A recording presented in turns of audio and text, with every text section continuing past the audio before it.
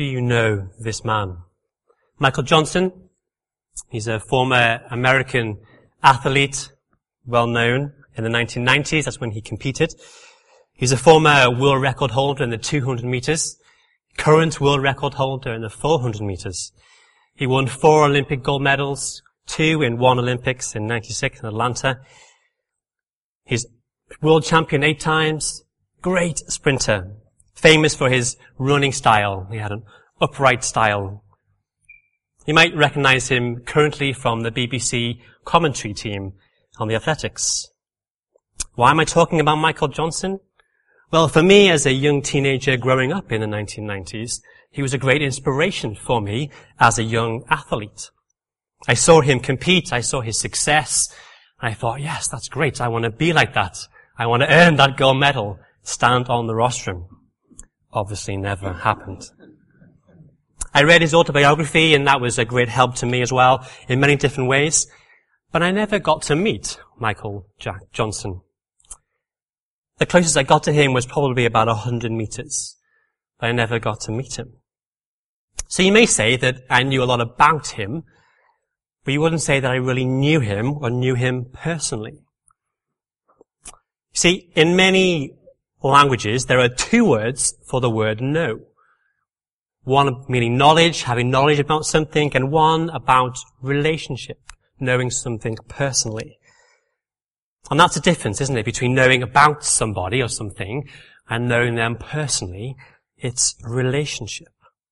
I don't have that personal relationship with Michael Johnson. But what about God? Can we have a personal relationship with God? Can we know God? Many different views and opinions, of course. We live in a very pluralistic society, and people have all sorts of ideas of what that is, of who God is, even if there is a God at all. Who decides who he is? Who decides what he's like? Can we know God? Well, as we read Philippians chapter 3, we saw there that Paul tells us that we can know God. We can know God through Christ. It's his desire to know Christ. Not just to know about him as a far-off God, but to know him personally. Verse 10, I want to know Christ. First half of the chapter, he's defending the gospel of grace, isn't he, against those who are seeking to preach works. Now, we don't have time to go into a lot of detail in this chapter. There's a lot of really good stuff, and it will take a few sermons to go into the detail. But just to have a sweep overview of the chapter, but focusing in on that phrase, I want to know Christ. What does it mean to know Christ? Initially for salvation, but also what does it mean to know Christ continually through our life as we live for him? But ultimately, what does it mean to know Christ fully on that great and final day? So firstly, to know him personally through faith. I don't know many of you. I've met some of you, but I don't know all of you here this morning. So I'm going to ask you this question, whoever you are. Do you know God personally in a relationship through Jesus Christ? Do you know Christ? Paul's concern at the beginning of the chapter, as in lots of his letters, is the defense of the true gospel. In Philippi, there were people who, often they were Jews called Judaizers, who were saying to the Gentiles, the non-Jews, you need to become like us to be a true Christian. For you to be a real Christian accepted by God, you need to be circumcised, for example. And Paul is teaching and preaching against this. He uses some quite harsh words, doesn't he, in verse 2, calling them dogs, evildoers, mutilators of the flesh. This is wrong, and Paul is seeking to try and stop it. Because Paul's gospel, the true gospel of Jesus, is one of faith. Those people had confidence in their flesh, in who they were, in what they did. That was what was important in knowing God. But Paul is saying no. What's important is having confidence in Jesus Christ. But Paul says, well, just hold on a minute. If it is true that we can know God by who we are, our identity and what we do, then, hey, look at me. Surely I have more confidence, should have more confidence in myself than anyone else. And in verse 5, he lists those great things, his history, his family history, his credentials, his success in being a Jew, circumcised on the 8th day, of the people of Israel, of the tribe of Benjamin, a Hebrew of Hebrews, in regards to the law, a Pharisee, as for zeal, persecuting the church, as for righteousness based on the law, faultless. He's saying, surely if anyone should have confidence, knowing God and God being pleased with him, it's me. Look at my life. Look at who I am.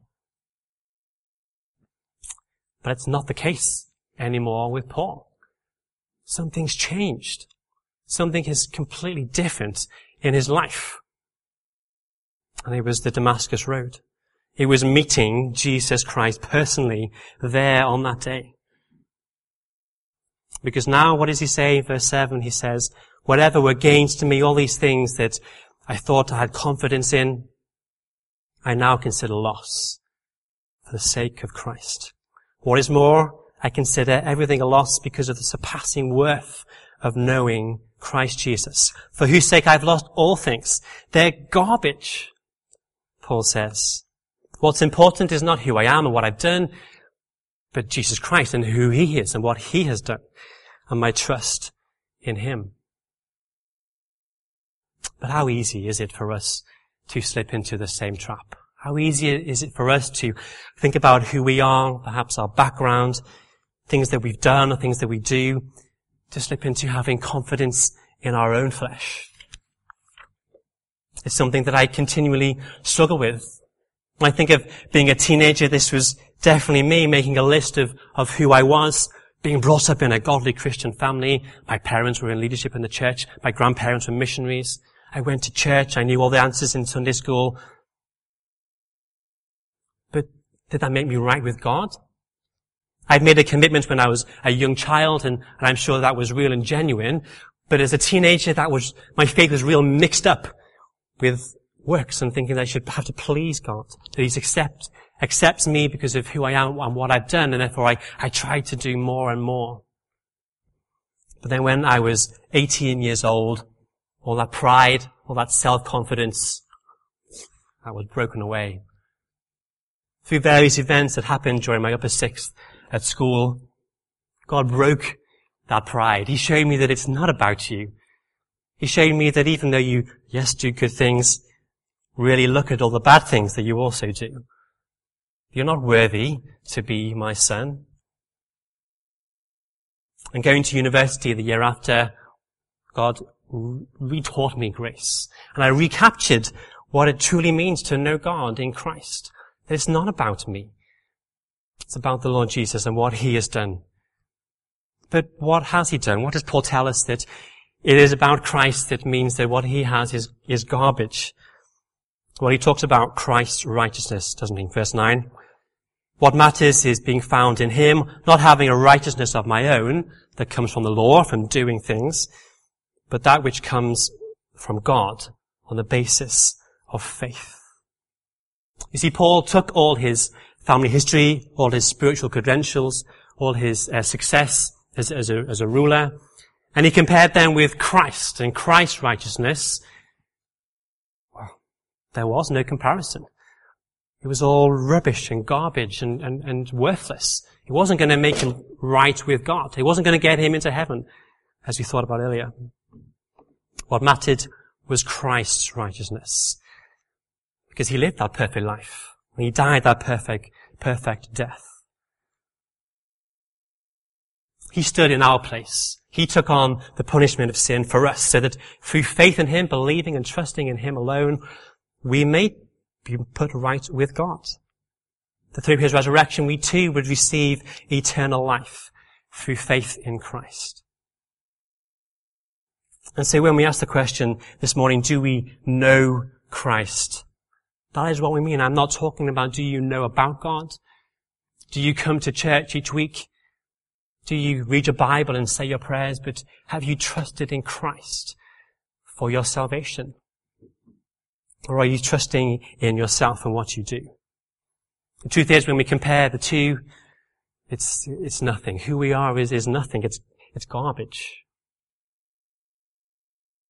And so therefore we need not to trust in who we are or what we've done, but to trust in Christ through faith.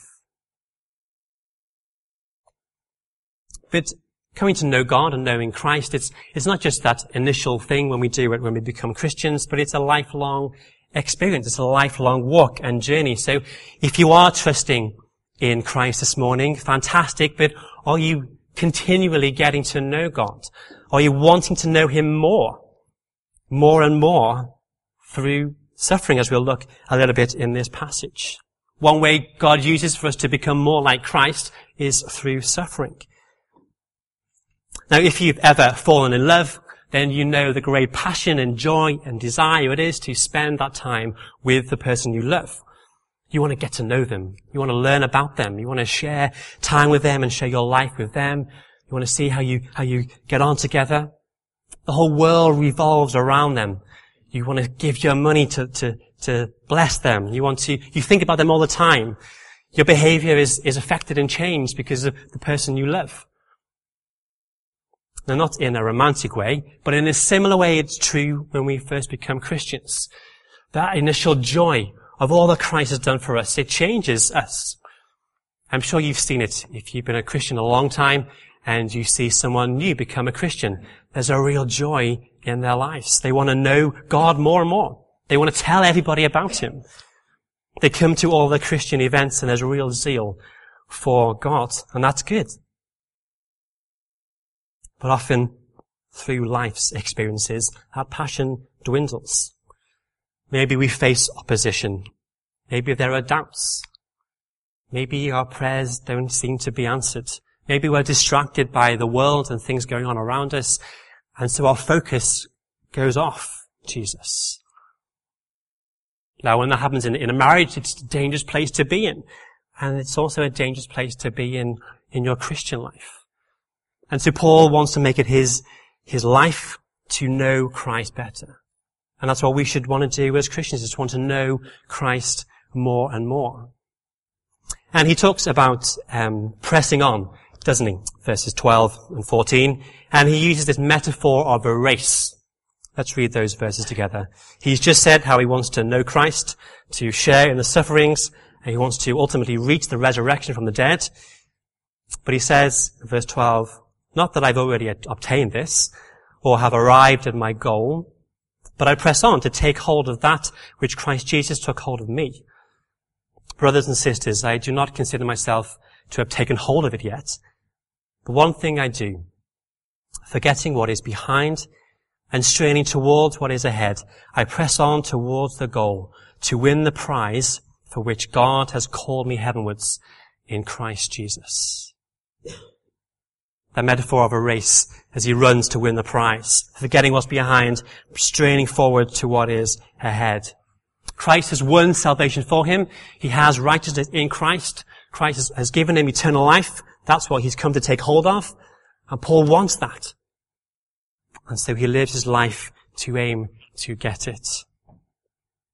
What does Paul mean when he talks about forgetting what is behind? Or maybe he's talking about his past life when he was a Jew, the time when he was trusting in himself, in his flesh, in his works. Maybe he wants to forget the time when he was persecuting the church and arresting people. Maybe he also wants to simply forget the success he's already had as a Christian, planting churches and writing all these letters in the New Testament. Paul doesn't want to allow anything that's in the past to hinder him from moving forward to what God has in the future.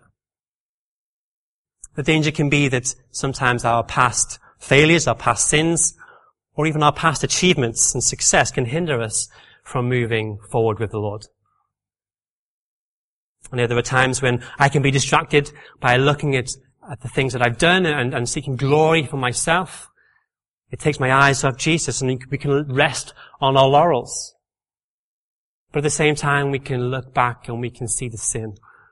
We can see the same sins that keep coming back, and we feel defeated. And we feel hopeless, and we think that we can't go on with God. We're never going to grow as a Christian because we can't get over these sins in our lives. And these things can hinder us from growing and becoming who God wants us to be. It's easy, isn't it, for us to believe in grace for salvation, but then to want to maintain our faith through our works. But the wonderful truth of grace is that it is sufficient for each new day. The great thing about the gospel is that God is faithful and he is just. And when we come to him and we confess our sins, he will forgive us. And so we need to not allow the past things in our lives to hinder us from moving forward. The Christian life is often described as a marathon. I'm sure you've heard that analogy before. Not a sprint, but a marathon. We're always moving forward towards that finishing line. And Paul uses an interesting word here to describe what it means to go forward. He says striving, doesn't he? Striving forwards. Because the Christian life is not easy. It's difficult. We move forward not to gain the prize and earn the prize, but we strain forward because it's tough. There's no time for complacency. We're going to face difficult things in life and we need to push through them with God's help. Often the things that we face are going to be difficult for us. Maybe we'll face persecution. People in your family, people in your workplace, your neighbors who don't like your faith, who question you with difficult questions, who just reject you as a friend because of who you believe in. We'll face temptations. We'll struggle with sin. We'll take our eyes off Jesus and focus on life as here and that's now, on family matters, on money, on work, on illness. And all these things take our eyes off Jesus. But Paul says, no, we must strain forwards and keep going, trusting in God. Because we know that actually in those hard times, through the difficulties, that it's in that time that God changes us. That God makes us more like him. Have you noticed that? Experiences of illness, perhaps in your own life or others. Big changes, disappointments that you've experienced. Times when the Holy Spirit has touched particular sins in your life and exposed them to you. It's hard, it's difficult. But yet he does that because he wants to change you. He wants to make you more like Jesus. A few years ago, I lived in Poland. I was there teaching English. And the first month that I was there was really tough. I wanted to give up and come home, and I'm not a quitter. It was a new place, a new culture, new people, freezing cold weather. They spoke a language that was very, very strange for me. Still strange for me. I was living in a top floor of a high-rise block of flats. The method of English I was asked to teach was bizarre. It was just hard. I felt vulnerable. I felt broken. I felt in need. I felt desperate. I felt I usually can deal with these things, but I couldn't. Another time of breaking. But actually, I rejoiced that I went through those experiences. Why? Because I grew to know God more. He showed me more about who he is. He showed me more about myself. Sin to be repented of. He showed me more about the gospel. And I rejoiced in it and grew as a Christian. What about you? What about the times when you are convicted of sin in your life? Do you suppress it? Do you walk away? Do you forget it? Do you hide it? Do you try and justify it and struggle and fight through in your own strength? What if you go through difficulties? Maybe you face opposition right now with people in your own family, people in your work, and you know that tomorrow morning you're going to have to face those difficult questions. How do you respond to those things? Do you fear? Do you keep quiet? Do you back away? Do you pretend that you're not a Christian? God wants us to trust him, to stand strong, to remember the glorious truth of the gospel, to look for those opportunities and ask him to help us to know what to say.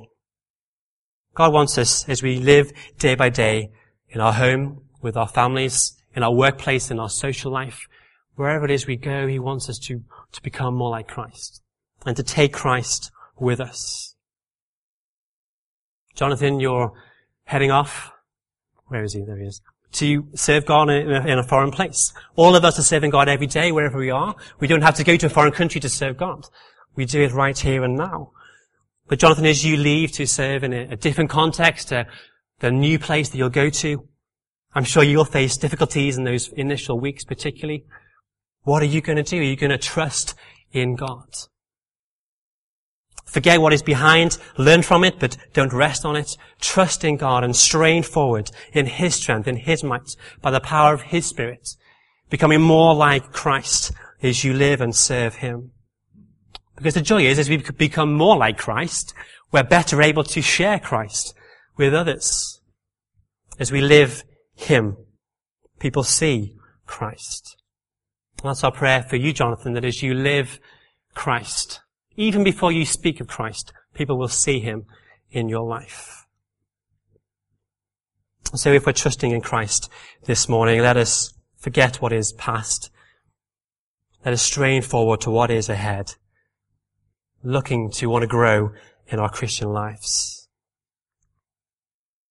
And then thirdly, we know that life will not go on forever, but that one day Jesus is going to return. And on that day, if we are trusting in Christ, we will know Him fully at that day of resurrection. Is that your hope, Christian? Is that your desire do you long for that day to come? How often do we hear about the end when Jesus will come back again? How often do we think about it? How often do we allow it to influence the way we live our lives day by day? Christian faith is difficult, as we've just heard, as we grow each day. But are we aiming for that end goal? Allow that end goal to be your motivation too. Knowing that we have that to enjoy. When life is difficult now, we know that it will not always be difficult. But there is a hope in the future. And Paul ends his chapter by focusing on that. In verses 18 to 19, he's described those people who have taken their eyes off Christ. People who've set their minds on earthly things, as he says in verse 19. People who are enemies of the cross. They've deserted Christ and the gospel of grace. They've turned to other things. Paul says to the Christian, but our citizenship is in heaven, verse 20. And from heaven we eagerly await a Saviour, our Lord Jesus Christ, who by the power enables Him to bring everything by whose power enables Him to bring everything under His control, will transform our lowly bodies so that we will be like His glorious body. That's a wonderful hope. The gospel is not just about being saved from our sins, but it's about being saved for something else in the future. Eternal life, a new resurrection body. And so the metaphor of running a race ends by pressing on towards that end goal of being called up to receive that prize. And maybe in Paul's mind he had the victor's ceremony when they go up to win the prize. You've seen it at Wembley. The winners of the FA Cup, they go up the steps and they receive the trophy. They have earned the trophy, but we don't have to earn the trophy. Christ has earned it for us. We trust in Christ and we go and we receive it by faith. That's the gospel. And one day we will go and we will receive it. And what will happen on that day? Well, we will have new bodies, new resurrected bodies, no longer subject to decay and death and sin and suffering and struggling, and persecution, but free from all those things. A new body that will be like His glorious body. We're citizens of heaven and we will dwell on the new earth. Do you view life in such a way? Do you think about things from that eternal perspective? Does the way that you live day by day, is it influenced by the fact that you will live forever? Do the things that you do seek to make a difference that will last for eternity? Hey, we must confess that no, often we don't. Often we are distracted by the here and now. The cares of the world, the pleasures of the world come and consume our thoughts. We're taken over by those things and we forget that there is a heaven to look forward to. Or sometimes we focus on the sin and the failures and the bad decisions, the illness that has taken over our body, the difficulties of that. And we forget that it's not going to last forever. Often the way we live our lives, the way we view our lives, shows a little bit of what we think about the future. When I was at university, I had a friend who was a great Christian, a really passionate evangelist. He had a very infectious, charismatic character. He was really good with non-Christians. But in 2003, he was diagnosed with leukemia. And he went through a series of chemotherapy treatment. And he was really unlucky, to use the phrase, because he had terrible side effects. From head to toe, all sorts of difficulties and illnesses and trouble with his body, let alone the leukemia. He had a tough time. There were signs of improvement. He went into remission once.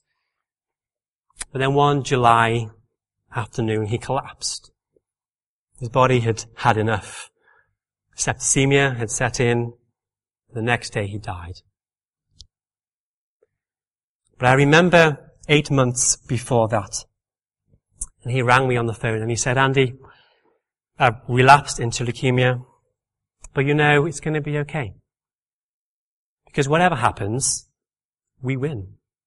If God heals me, I will live my life to tell everybody about it. But if he takes me, I will be rid of this body, and he will give me a new body. He had the right attitude towards life. He was what Paul says in verse 15, the mature ones who took the right view of life. It's about Christ. He could join Paul in chapter 1, verse 21, where he says, for me to live is Christ, and to die is gain. These are big concepts, big things to think about, big challenges for us in life. How do we feel about our Christian lives? Are we weary? Are we tired? Are we struggling? Are we disillusioned with Christianity? Are we struggling with doubt? Are we distracted by other things at the moment? The Lord wants us to come back to him this morning, to remember the gospel, to remember all that Christ has done, that we trust in his righteousness, and that he knows about the things that we go through. He knows about the difficulties. He's there with us. He's using them to make us more like himself. But he also wants us to know that there is an end point, that there is a resurrection for us to experience. Paul in 2 Corinthians 4 talks about the fact that inwardly outwardly we're wasting away, our bodies are decaying and we suffer all sorts of things. But inwardly, we are being renewed day by day, becoming more like Christ. And he says, don't focus on what you can see, but trust in what you can't see by faith in Christ Jesus. Let's look to heaven. Let's hope in Christ and live our lives in the light of eternity. So as we close, just a reminder, if you are not trusting in Christ this morning, trust in him by faith. Don't trust in yourselves and in what you've done. As we live our Christian lives, let's not trust in our good works and things that we've done as successes, but let's push on forward to do more. Let's not allow the sin and difficulties of our past life to hinder us from serving the Lord, but to look to Christ, to strain forward through whatever may come our way, allowing Christ to transform us and change us even now to become more like him, so that one day we will fully be like him. There are wonderful words in 1 John chapter 3. I'll read these to close. And John says, see what great love the Father has lavished on us, that we should be called children of God. And that is what we are. The reason the world does not know about us is that it did not know him. But dear friends, now we are children of God, and what we will be has not yet been known. But we will know that when Christ appears, we shall be like him, for we shall see him as he is. All who have this hope in him purify themselves, just as he is pure. Let's take a moment just quietly by ourselves and think and reflect on these things. Pray through some of the stuff that God has been speaking to you about this morning. And then we'll sing.